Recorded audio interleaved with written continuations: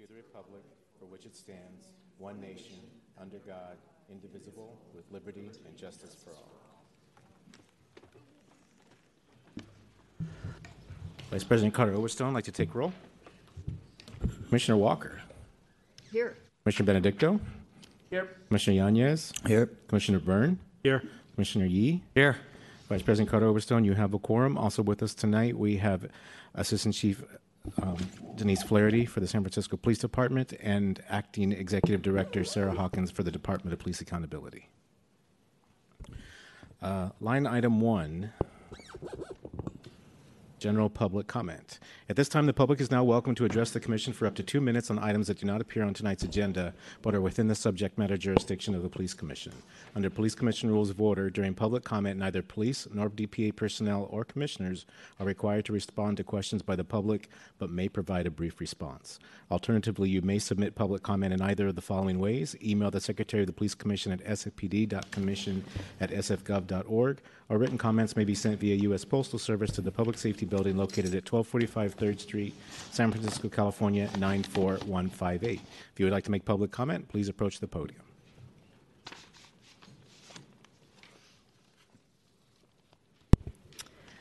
Just some points from last meeting. This commission is misusing or misunderstanding the studies about policing and drug overdoses. Not to oversimplify, but the gist of the studies is that arrest causes a pause in the user's use, and that pause may affect the tolerance of the user, such that when the user is back out on the streets, their tolerance is now an unknown, and so for a variety of reasons, overdose could happen. For the record, interruption of use could also lead to a path of recovery, and it often does. Regardless, either one, overdose or recovery, are consequences for which the user bears full responsibility. This is not a policing issue. The studies themselves are careful to warn readers not to confuse causation and correlation with the fundamentals of this complex problem. I urge you all to review the concept of proximate cause, because some members of this commission erroneously believe that the SFPD is the proximate cause for every single ill that befalls drug users, dealers, and criminals. This commission's reliance on and treatment of non-definitive studies highlights a fundamental issue this commission has, an almost fanatical effort to shoehorn every issue through an anti-law enforcement lens. Everything that is discussed by this commission is trapped under the biased, myopic anti-law enforcement perspective. And there are some on this commission who want to keep that point of view dominant and unchallenged, regardless of how inappropriate or unsubstantiated the data. Challenging you led Commissioner Carter Overstone to state that there is a dangerous and unfortunate effort to use state public meeting laws to silence dissenting views on the commission. I urge this commission to educate itself on the First Amendment and for whom it affords protection. By definition, the public cannot silence you, the government. However, I will get silenced by this commission after 2 minutes. You have even taken steps to silence all potential remote commenters. All we're doing is exercising our right and responsibility to hold you accountable. And based on the way you misuse data and manipulate answers to your questions, I'm really glad we do.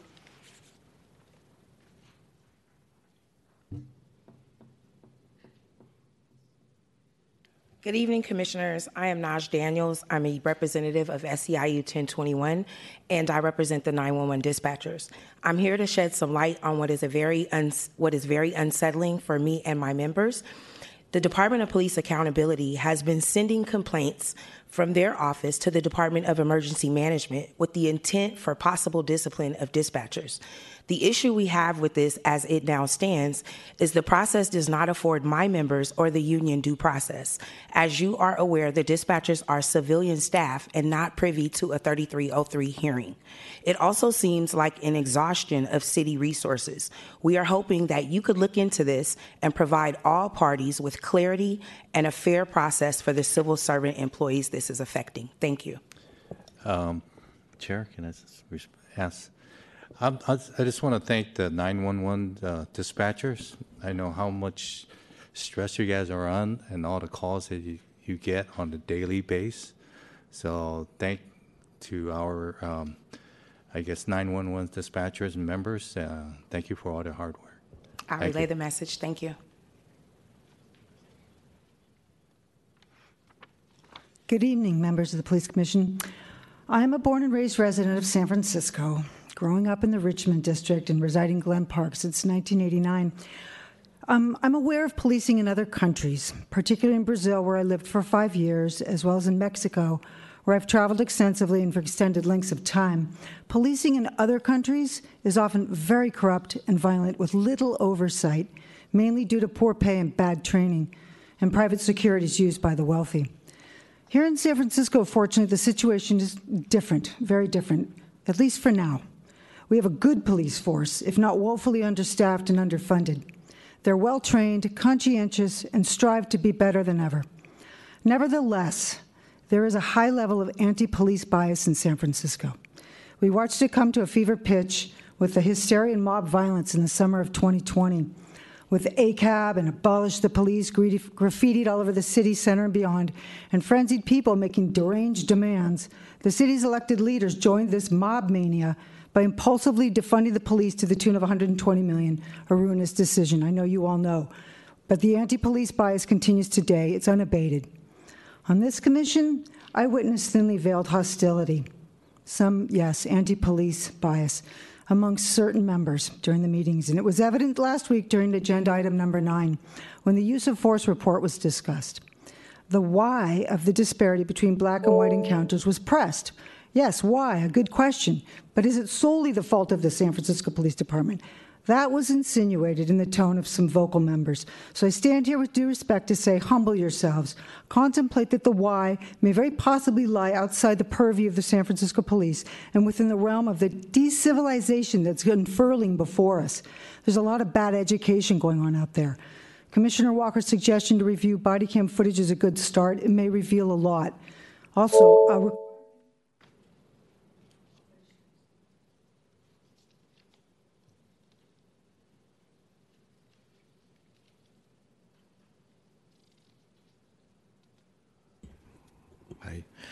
yes, bad education, that's for sure. It's going to look like a slight digression, but I need to finish what I told the Board of Supervisors yesterday, because it concerns you too. It is not allowed to mess with the skies anymore. It's not allowed. So we don't want to see any ugliness in the skies. The skies don't need artificial, whatever.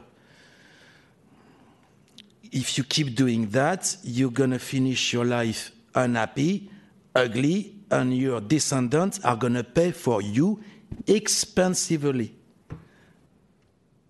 This concerns every one of us here. Nobody wants to address this because this is very complicated to address, but we must face what's going on. Police, okay.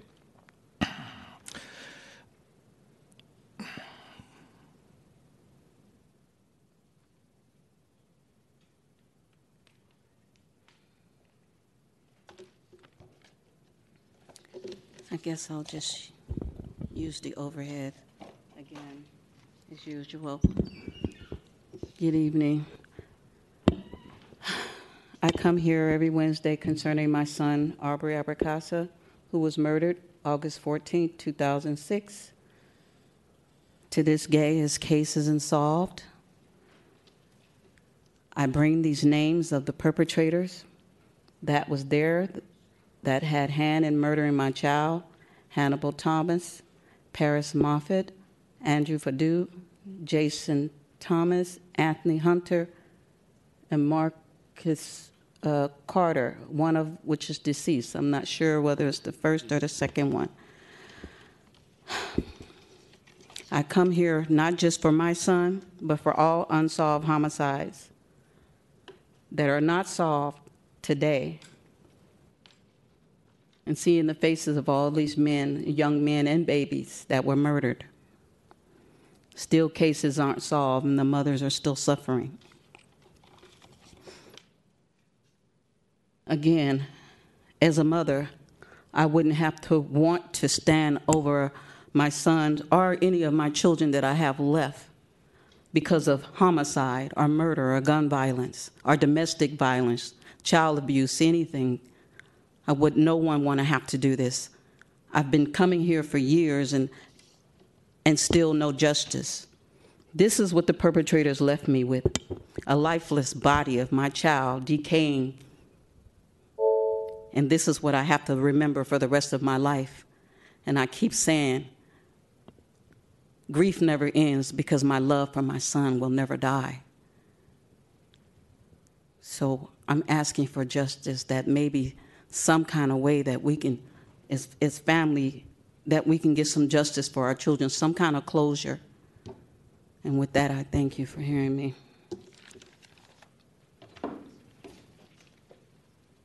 If anyone has any information regarding the murder of Aubrey Awakasa, you can call the anonymous 24/7 tip line at 415-575-4444. Good evening, Commissioners. Alan Brodell. I want to express my sympathies for this prior speaker's comments here, and to express my support for the first speaker who showed up here tonight. And I stand with that speaker in all the points that she made. Thank you.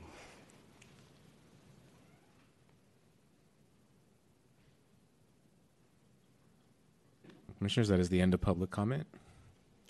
Line item 2, consent calendar, receive and file, action, SFPD's third quarter 2023 audit of electronic communication devices for bias, SFPD's firearm discharge review board and in-custody death review board quarter 3 2023 department award certification, SFPD's and DPA's SB 1421 and SB 16 monthly report. Motion to receive and file. Second. Any member of the public like to make public comment regarding line item 2, please approach the podium. And there is no public comment. On the motion, Commissioner Walker, how do you vote? Yes. Commissioner Walker is yes. Commissioner Benedicto?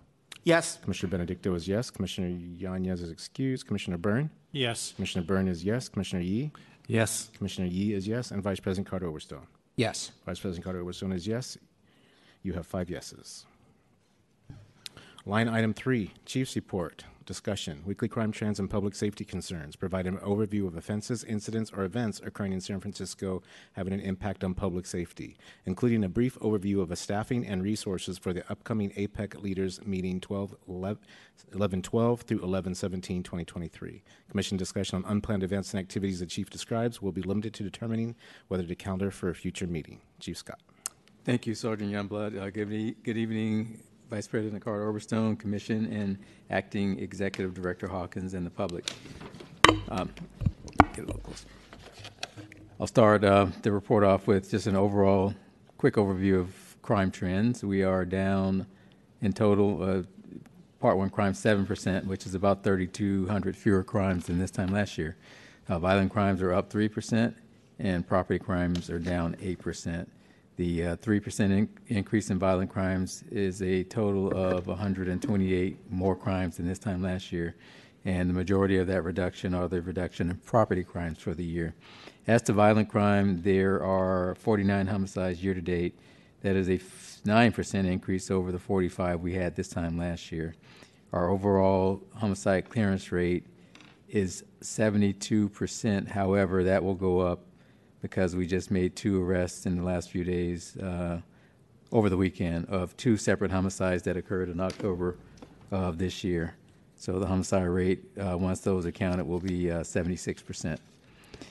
There was 1 homicide for this week, and I'll talk about that in a second. As far as shootings, the overall reduction is 6% for the year compared to 2022. That's 175 victims and 148 incidents of gun violence. So that is lower by 6% than this time last year. As I mentioned, there was a homicide during this past week, and that one occurred on 10/30/23 at 7:18 p.m. in the 300 block of Leavenworth in the Tenderloin. The victim was transported to the hospital for a gunshot wound. The witness said that the victim was walking on the sidewalk when he heard a loud sound that he thought to be a firework. The witness said that the victim screamed in pain, fell to the ground, and succumbed to their injuries at the hospital. No arrest has been made at this time. That investigation is ongoing. There was another shooting on 10/31/23. That was Halloween night at 9:10 p.m. at 15th and Shotwell. Subject and the victim were involved in a road rage incident where the subject used the vehicle to strike the victim in the victim's vehicle. The physical altercation happened from there, and the subject shot the victim in the lower extremities. No arrest at this time, and that case is also still under investigation. Another significant incident of note, there was a home invasion that resulted in a possible traumatic brain injury to the victim. This happened on the 200 block of Santos in the Ingleside district on November 2nd at 3:03 a.m. 3 unknown subjects announced themselves as police officers, then kicked in the door of the home, the front door. Hearing the commotion, residents locked their bedroom door and hid inside. The subjects then kicked down the bedroom door and demanded gold chains. The subjects pistol whipped, kicked, and punched the victim. The victim lost consciousness and suffered an 11-inch laceration to their head. The subject also stole gold jewelry, cash, and 2 vehicles from the residence. Driving the stolen vehicles, the unknown subjects fled and have not been captured at this time. So that case is still under investigation. Last thing of note, there was a stunt driving event that occurred at California and Divisadero over the weekend. There were about 50 vehicles in a caravan. Officers arrived and dispersed the group, and they dispersed in different directions. Officers were able to monitor a small group of about 5 cars which traveled westbound in California, and the group eventually dispersed towards downtown and south of Market. No arrests have been made at this time. But I would like to remind the public that we continue those investigations, even though some people believe they got away with it. If we can identify the car and have the probable cause to seize that car, that's exactly what we will do, and we have done that on numerous occasions. As for the APEC conference, just to give an update, that will be starting this coming weekend, and I know the commission was interested in the staffing and deployment for APEC. So just an overview, we have several hundred law enforcement officers from outside agencies, actually more than that, responding to San Francisco to assist us with security. The CHP will send the largest group of officers. The California Highway Patrol will have a presence at both bridges and at various venues or APEC venues throughout the city. They will have a role in site security, dignitary escorts, as well as they will be available to assist if needed for any type of civil disobedience that may occur that's beyond the capabilities of the San Francisco Police Department. Several other Bay Area law enforcement agencies will also assist in our escort of dignitaries around the city during APEC. Those agencies include San Mateo County Sheriff's, Brisbane Police Department, Belmont Police Department, Daly City Police Department, Foster City Police Department, Menlo Park Police Department, San Mateo Police Department, and South San Francisco. All these are small departments, but they did send what they could, small numbers of officers, but their help was very, very much appreciated. San Jose State Police Department is also sending officers to help with some of our fixed posts in the site venues, as well as the Fairfield Police Department. So in total, that's around 50 additional officers. And as far as the San Francisco Police Department, every able-bodied officer will be working as the department will mobilize during this next week. And what that means for APEC, approximately just under 600 officers over the week will be assigned to APEC in various capacities. The rest of the officers will be basically working in the field, working patrol. Our stations will be staffed, so we don't expect any interruption in service in terms of responding to emergency calls for service. As a matter of fact, because we're mobilized, each district station will have probably more deployment than they have on a typical night, because we do have to plan for contingencies.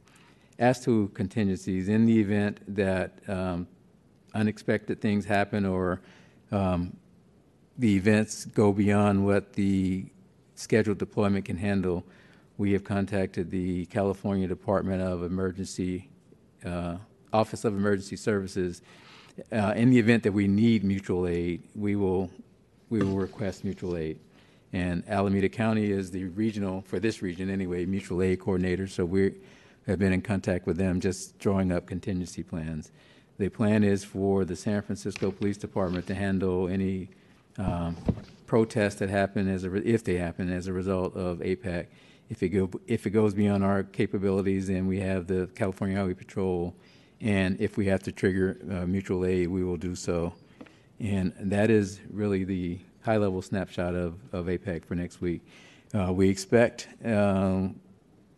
people, the dignitaries and their staffs to start. Some of them, I think, are already starting to fly into town, but this weekend will probably be when most people fly into town or come to town, and they will be here for approximately a week. And that concludes this week's report. Thank you, Chief, for the report. Commissioner Walker. Thank you so much for the report.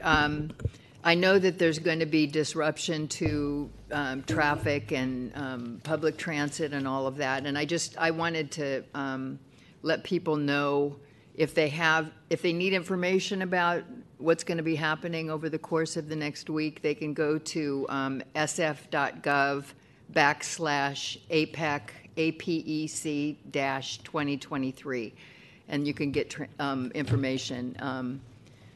But I think, it's really important if anybody has needs anything, they can either go there to find out information about what the disruptions might be or who to contact, and if there's issues on the street, 311, or in an emergency, 911. So thank you, Commissioner, for that, and that's a great point. So any updates that will happen will be on those websites as well. So for the public, in terms of there are security zones, for instance, around Moscone, basically from Market down to Harrison, from 2nd Street to 5th Street. That is a secured area, but people who live inside that area can go about their business. There will be vehicle traffic restrictions there. There will be checkpoints, even for people who live in the area. And then the Moscone zone will be a hard closure. If you look at the maps, you'll see where the hard closures are. And only credentialed people can go in that zone. And there are checkpoints as far as security checks or inspections for those zones as well. And all the venues basically will operate like that. They will be open for local traffic. There will be minimal businesses, as far as what we know, that will be impacted as far as not operating. But in these zones, the businesses and restaurants will be open for business. So if you live in that area, you can frequent those establishments. You can shop for your groceries and whatever else you need. Great, thank you. Thank you. Commissioner Yee. Hey, thank you very much there, Vice President Carter Overstone. Thank you, Commissioner Walkers, for that information on where to get an update on the Apex. I want to thank the Chief and the members and all the, the public first responders and contingencies that has been set in place. I hope, wish you success in this event. I know it's they'll probably have additional somewhere from 20 to 40,000 people here in the state, in the city. So hope we do well, and wish you the best. Thank you. Thank you, Commissioner. Chief, last week when we discussed APEC, you mentioned that there were a number of local law enforcement agencies that would be assisting us with the event, and I think today you listed roughly half a dozen. And you mentioned that the department entered memorandums of understanding with each of those local departments. Do I have that right? Yes. Okay. And is it your understanding that any of those memorandums of understanding impacts a DGO that's currently on the books? If you're talking about the DGO 3.01, those memorandums of understanding basically are all operational memorandums, and they lay out whether or not the city will reimburse, which we're not. And they're very simple MOUs. So basically, these departments that have offered to help us, we had to lay out what the parameters were, whether or not there would be reimbursement and those type of things. So it's a very fluid situation. But other than the operational components of them coming in to help, I don't believe those rise to that level. So then they don't cover operational issues. It's mostly about reimbursement. They cover what these departments will be. Some of them cover what these departments. For instance, the motorcycle officers, they're going to participate in dignitary escorts, and we are not reimbursing them for their services. They're doing that out of the goodness of their heart. So mainly that's the purpose of the MOU. But again, these are very fluid documents in terms of some of these organizations just recently committed this week in terms of these MOUs. So we needed to get the work done and get the commitments, and so we can set our deployment. I remember I was speaking with an officer, maybe it's close to a year ago, and I can't remember his name, but he mentioned that there were sometimes issues with doing these types of dignitary escorts with other agencies that had different policies and used different tactics. Do you see that as an issue or area of concern? No, I don't. One of the things that we have done for many years, particularly with the Highway Patrol, the way we deploy for when, let's say, the president or vice president, both agencies take a piece of that. And so that has been the practice for as long as anybody can remember. So it's not uncommon. Usually, at least in the city of San Francisco, that's how the dignitary protections go. This is a little different because we have so many dignitaries at one time. So these officers, once their departments indicated that they would be or may be joining us, they have trained and debriefed and all that stuff. But we don't think that that's going to be an issue. And because, as you said at the outset, each of these outside agencies have sent us a relatively small number of officers each, these convoys or escorts will comprise both SFPD and outside law enforcement in the same escort. Is that right? Some of them will. Some of them, right. Some of them, yes. And so in those instances, does the outside agency follow SFPD policy and tactics?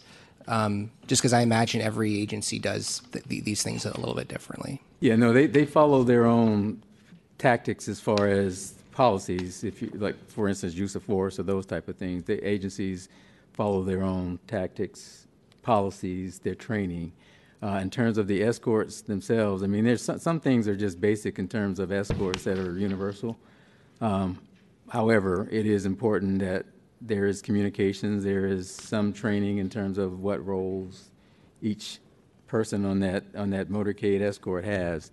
And so that's where the communication and then the training comes in place. But they will follow their own policies, their own tactics, and that's pretty standard when you're working with outside agencies, as it would be when we go to any place where mutual aid is requested. We have to follow our own policies. And are any of these roles, responsibilities, or tactics set forth in the MOUs that we have with these outside agencies? No specific tactics. I don't know if there's language in there off the top of my head with the what I just said as far as officers follow their own policies, but that is standard, pretty much. You don't expect officers to come to another town and then all of a sudden learn different policies, different tactics, and they follow their own because their agency still has a responsibility to hold them accountable for following their policies. Great. And just last question for me. You've referenced mutual aid tonight and also last week. Would you just mind explaining for members of the public what that is and also how it might figure into our APEC plan? Yes, thank you for that. So mutual aid, there is regional mutual aid across the state of California, and there's different zones. So the zone that we're in, the Northern California zone, basically are the 9 county Bay Areas, Northern California counties. I think it goes actually up to Humboldt, I believe. And when, in the event that anybody in this mutual aid zone requests mutual aid, the Alameda County Sheriffs are the regional mutual aid coordinators. So the process is that request is made through Alameda County Sheriffs, and then they marshal the resources of whatever is requested, and they coordinate that mutual aid request. A good example of when this typically happens, like the North Bay fires, those cities needed officers, they needed firefighters, but speaking for police, we participated in mutual aid several times since I've been here in assisting those cities. In 2020, when the civil unrest really swept the nation after the George Floyd murder, San Francisco requested mutual aid. I think it was late May. And we did receive, I think, about 200 officers or so from across the state. So it's fairly rare for us to request, being that we're the biggest city in the biggest police department in the area. But it's not totally uncommon. And the trigger for mutual aid, if it's beyond the resources that a city can handle. Extraordinary incidents, civil unrest, wildfires that go beyond the resources, those types of things.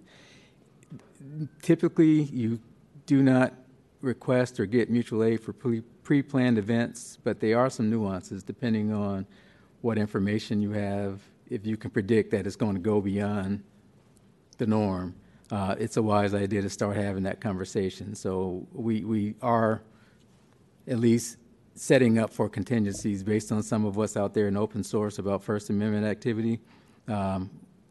We don't know what's going to happen, but we need to prepare for it as if everything that we see is going to happen. Great. Thanks, Chief. That's everything for me. Commissioner Byrne. Thank you, Vice President Carter Overstone. Chief, when the outside departments come, unlike the CHP coming into the Tenderloin, is there like a coordination? Will there be like a particular captain or something of SFPD to coordinate, or do these people just answer to their own, the way the CHP is doing now in the Tenderloin? They're not coordinating per se with San Francisco Police, whereas with this APEC thing, it would seem to me that there needs to be some coordination with the SFPD as to deployment and as to how it's all going to operate. There is coordination. I mean, this is a really, really large scale event, so that is really important coordination.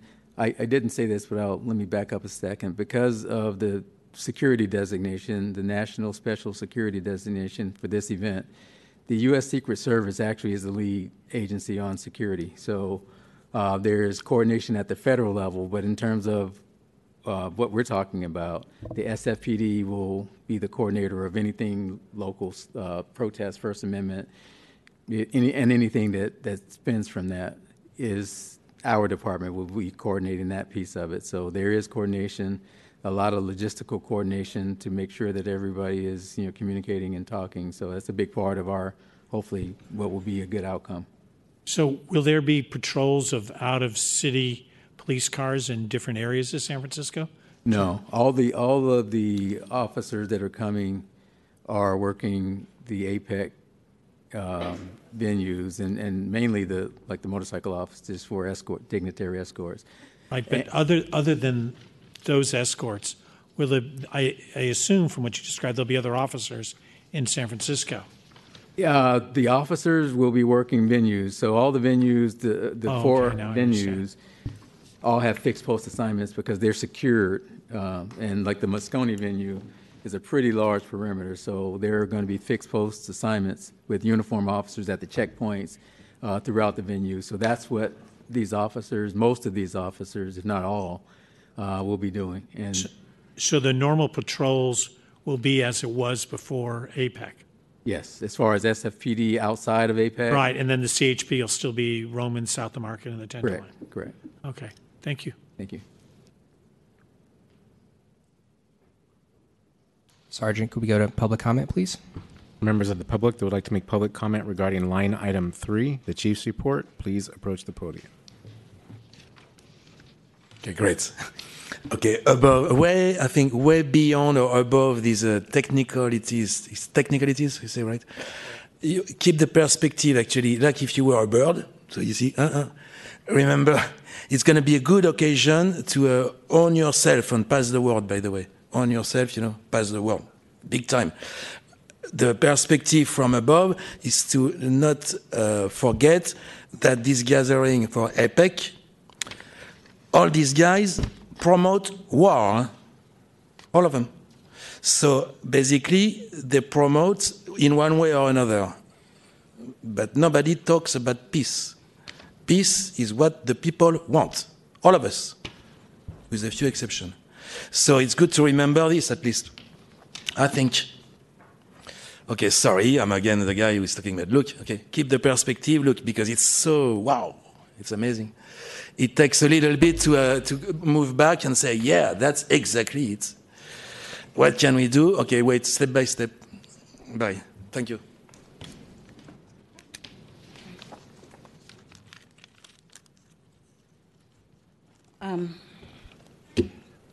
I wanted to talk about last time I was here, I was talking about the digital posters at all the district stations. I went by a couple of them and they were up. But then when I went back the next day, they were down.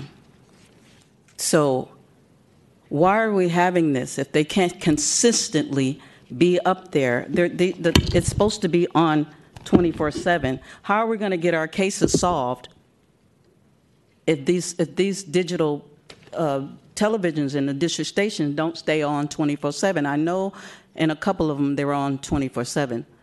I know that you're trying to do some operations because of the getting them fixed.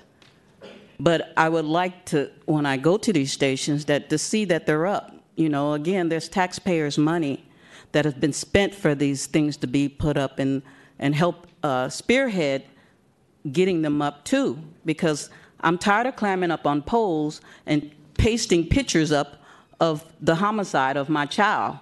You know, I'm getting too old for that. You know, so if we have a venue, and the only venue is at the district stations right now, how come they can't consistently keep these televisions on so that maybe someone might walk in there and solve our children's cases, especially mine? I take my pictures in there and ask them, can they put it up on their bulletin board or something via the television? But these digital things need to stay on consistently. Why do we have them? Why do I have to wait for somebody to go in there and get the remote control and snap it on? Well, while I wait, because then I don't want to leave. And I said, can I wait until you cut it on? You know, we need to keep these things up there consistently. Thank you.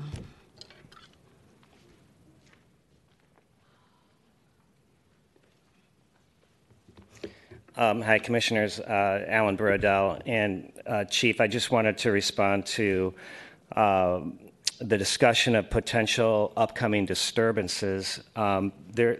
There will be disturbances. I've been reading about them. I will read right now from a posting that I saw in a newsletter from the DSA. That's the Democratic Socialist of America. They are holding an online course to educate folks, and the topics include the following. This night school will provide an overview of APEC, what it is, who it is, and what it does to widen economic inequality and push the planet closer to climate catastrophe every day, and what the No to APEC Coalition is planning to do in response. You are invited to learn about this event and join in the acts of resistance. And this is happening on Sunday. And again, this is the Democratic Socialists of America. We have several sitting commissioners in San Francisco and a sitting supervisor. That's Kristen Evans, Jackie Fielder, Dean Preston. You may see them down there. It's on Sunday, and it's to shut down the APEC mass mobilization, is what it's called. Join the DSA contingent at Embarcadero Center at noon. Look for details and a link to the Signal chat and the WHO and the channel on their Slack. So it's a well-organized effort to disturb this important event. And unfortunately, you're going to have to deal with that, it looks like, thanks to some of our sitting commissioners and supervisors who might participate. Thank you.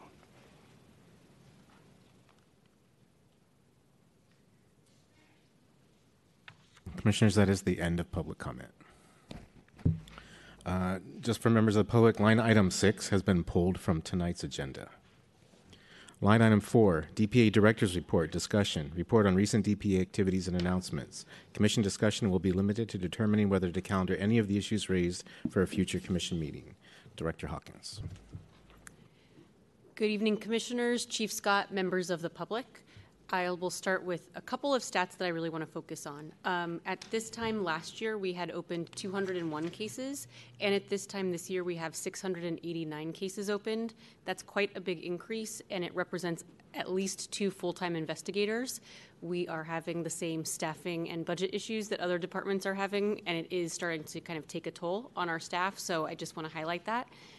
On the bright side, even with that increased caseload, at this time last year we had 23 cases past the 270-day mark, and this year we only have 22, of which 18 are told, so we continue to meet our deadlines and work diligently.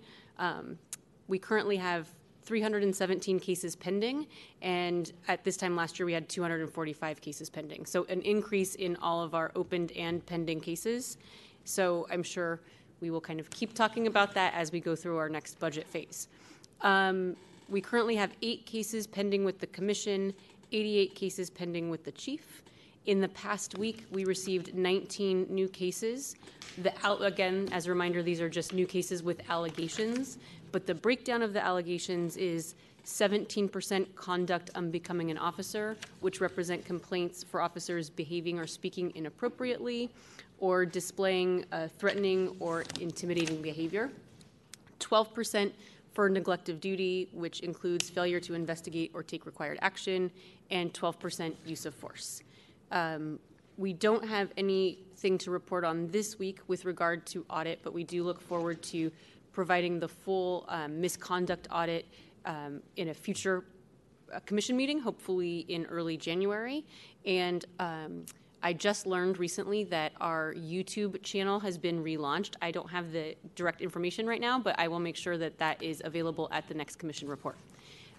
Present today is Senior Investigator Chris Chisnell, who is available for any questions that the public or commissioners might have.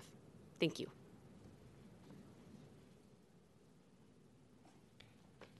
Thank you for that report. Seeing no names in the queue, Sergeant, could you take us to public comment, please? For members of the public who would like to make public comment regarding line item 4, the DPA Director's Report, please approach the podium. I actually just have a question, and I know that generally when you tend to ask questions, they don't get answered, which is, I know you don't have to answer the questions, but is there a way for the public to find out how many of the reports that have been initiated were initiated by the DPA itself? Are you even allowed to do that? I can answer process questions. I feel comfortable doing that if I can ask the city attorney if that's okay. Okay, I'm just wondering how we can figure out how many were actually are from the actual public and how many are from coming like within the DPA itself. I'll ask the city attorney if it's okay for me to answer the process question. It's best if you can talk to her one-on-one and also report back when we put it on the agenda. That sounds good, and I'm happy to. You can actually also speak to Senior Investigator Chris Chisnell, and if he's unable to answer your questions, I'll be available after the meeting. But there's nothing on the website. Like, you can't just go on the website. You can look at our annual reports. Okay.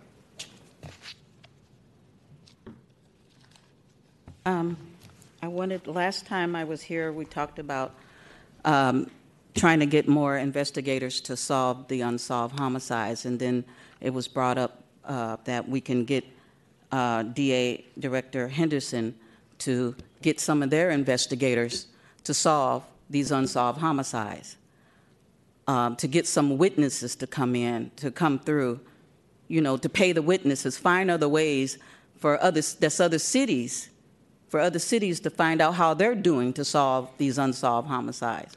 So I'm still waiting for the agenda that next time that it's going to be put on the agenda about ways to solve these unsolved homicides and get new investigators to come in and solve these. And if it's going to come from the DPA directors, to get them involved, because we have nothing. I have nothing. I've been coming here and asking ways to get these unsolved homicides solved. So if we can get other help from the DPA directors on you guys' investigators to come over and help solve these homicides, that'll be a good thing.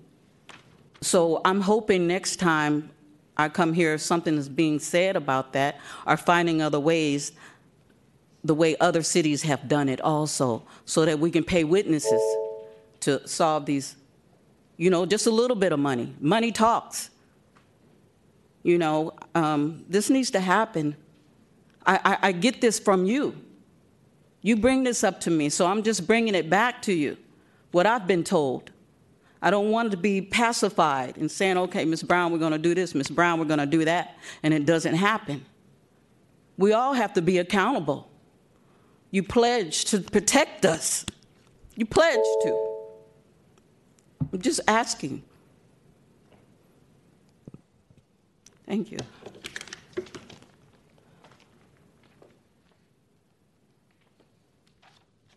And that is the end of public comment. Line item 5, Commission reports, discussion and possible action. Commission reports will be limited to a brief description of activities and announcements. Commission discussion will be limited to determining whether to calendar any of the issues raised for a future commission meeting. Commission President's report, Commissioners' reports, and Commission announcements and scheduling of items identified for consideration at a future commission meeting. Just one announcement for the public, which is that we will not be having our normally scheduled meeting next week on November 15th. It appears that there is not a quorum of commissioners who can attend the meeting, and it does fall in the middle of APEC. So just wanted to let folks know about that. Commissioner Yanez. Thank you. Vice President Carter Oberstone, Chief, quick report. I stepped out to go to the Juvenile Probation Commission hearing as they've asked me to provide an update about our work towards a pre-booking diversion program.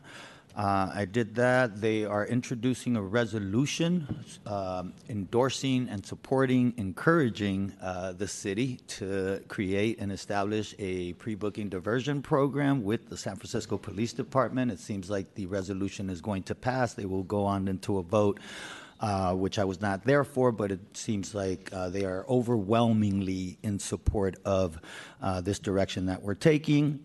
In addition to that, the Department of Police Accountability submitted their feedback into the Community Policing Manual. I expect to receive some of that information so that then I could look at the updated draft and provide some of my feedback, since that is one of the DGOs that's been assigned to me. I believe that there will be a presentation in January on the updated community policing plans, which I believe were posted on the district websites, or the district station websites, on November 2nd. Correct, Chief? I believe so, but I will verify that. Got it. And then my last update is regarding DGO 7.01. We received some clarification about it is posted on our website and it is open for people to give input and feedback. DGO 7.01 is our juvenile policy for interfacing with young people. It will be open through the 13th of December for public comment, so please log on to the website and provide your input into that DGO. Thank you. That's my report. Commissioner Benedicto. Thank you, Mr. Vice President. I'll start with the same DGO that Commissioner Yanez just mentioned, so just reiterating that DGO 7.01, which governs the department's policy with respect to juveniles, is currently in the public comment phase, so you can go to the San Francisco Police Department website to review the draft and submit a comment, and all comments will get a response from the SFPD and DPA. I do really want to thank the various community stakeholders who put well over a dozen hours of time earlier this spring and this summer to work on this DGO. It's a significant modernization and update to the DGO we already have, and some of the changes in it will hopefully lay the groundwork and be the first step in a process to a pre-arrest diversion program for juveniles. So I do encourage people to make that public comment, and we hope to have that before the commission sometime early next year. And then second, yesterday, along with Commissioner Walker, attended the what was dubbed the Solutions Conference, which was organized by the San Francisco Chronicle.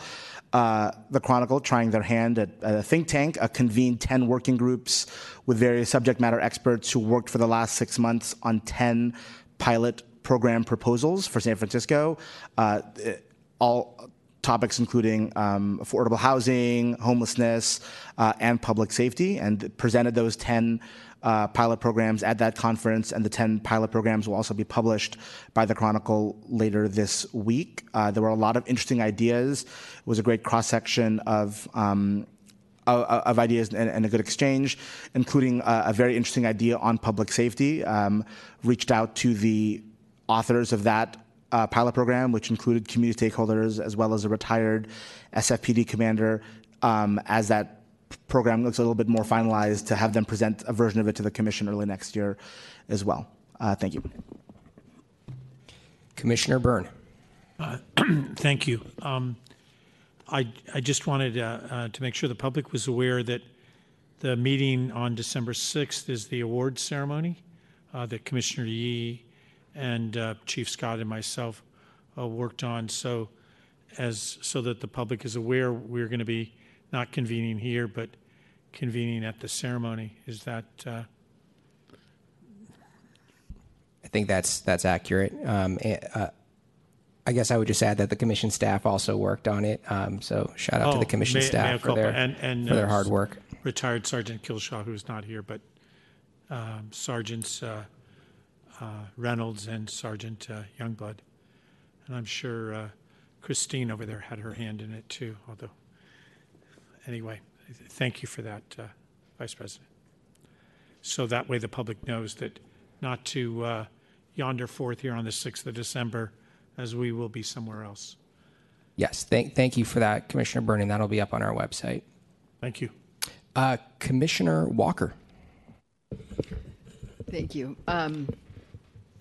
Yeah, I just want to mention a little, reiterating what Commissioner Benedicto was talking about, the conference that was held yesterday. It was really very interesting to hear from the public and hear some ideas for solutions. So it really tied into what we're all discussing about alternatives on the front line of how to support the officers out there in fighting crime by finding other ways to avoid crime. And I really look forward to presenting those. It really is a lot in line with what we've all been discussing. So I really appreciate that. I've also had the opportunity, there was a couple of carjacking events that ended up right in my neighborhood. I think one and a break-in right across out my window. And we all participate in watching the training of officers, and to see it in real life. If you haven't watched a town hall, it's really informative to watch how we fight crime in the city. I mean, it's a dangerous situation, and it's really, I just applaud the officers who respond. So thank you. Chief Scott. Thank you, Vice President Carter-Overstone. I just wanted to address Commissioner Yanez's question about DGO 7.01. It was posted on October 27th, so the public has until December 13th, which is the closing date. Thank you. Sergeant, could we go to public comment, please? For members of the public who would like to make public comment regarding line item 5, the commission reports, please approach the podium.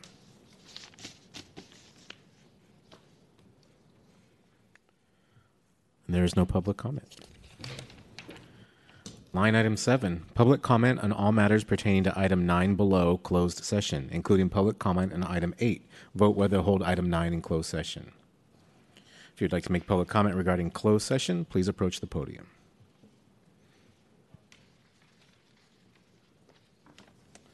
And there is no public comment. Line item 8. Vote on whether to hold item 9 in closed session, San Francisco Administrative Code Section 67.10, action. A motion to go into closed session for item 9. Second. On the motion, Commissioner Walker, how do you vote? Yes. Commissioner Walker is yes. Commissioner Benedicto? Yes. Commissioner Benedicto is yes. Commissioner Yanez? Yes. Commissioner Yanez is yes. Commissioner Byrne? Yes. Commissioner Byrne is yes. Commissioner Yee? Yes. Commissioner Yee is yes. Vice President Carter Overstone? Yes. Vice President Carter Overstone is yes. You have 6 yeses. We are going into closed session.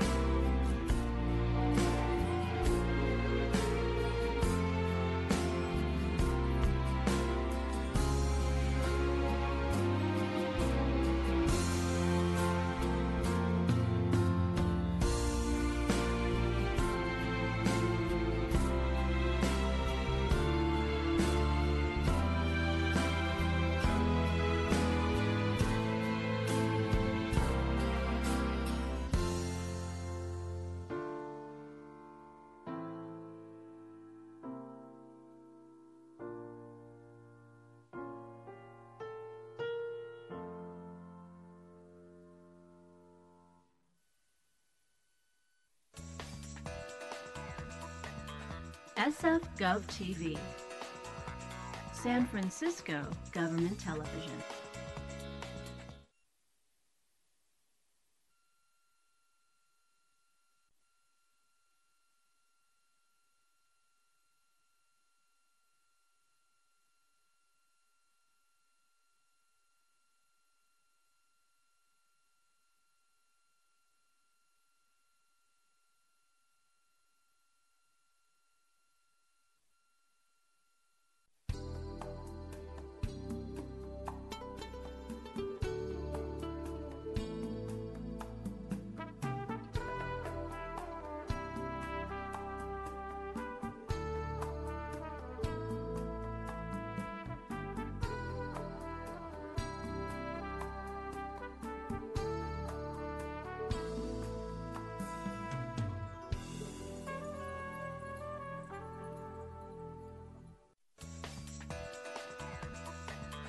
SF Gov TV, San Francisco Government Television.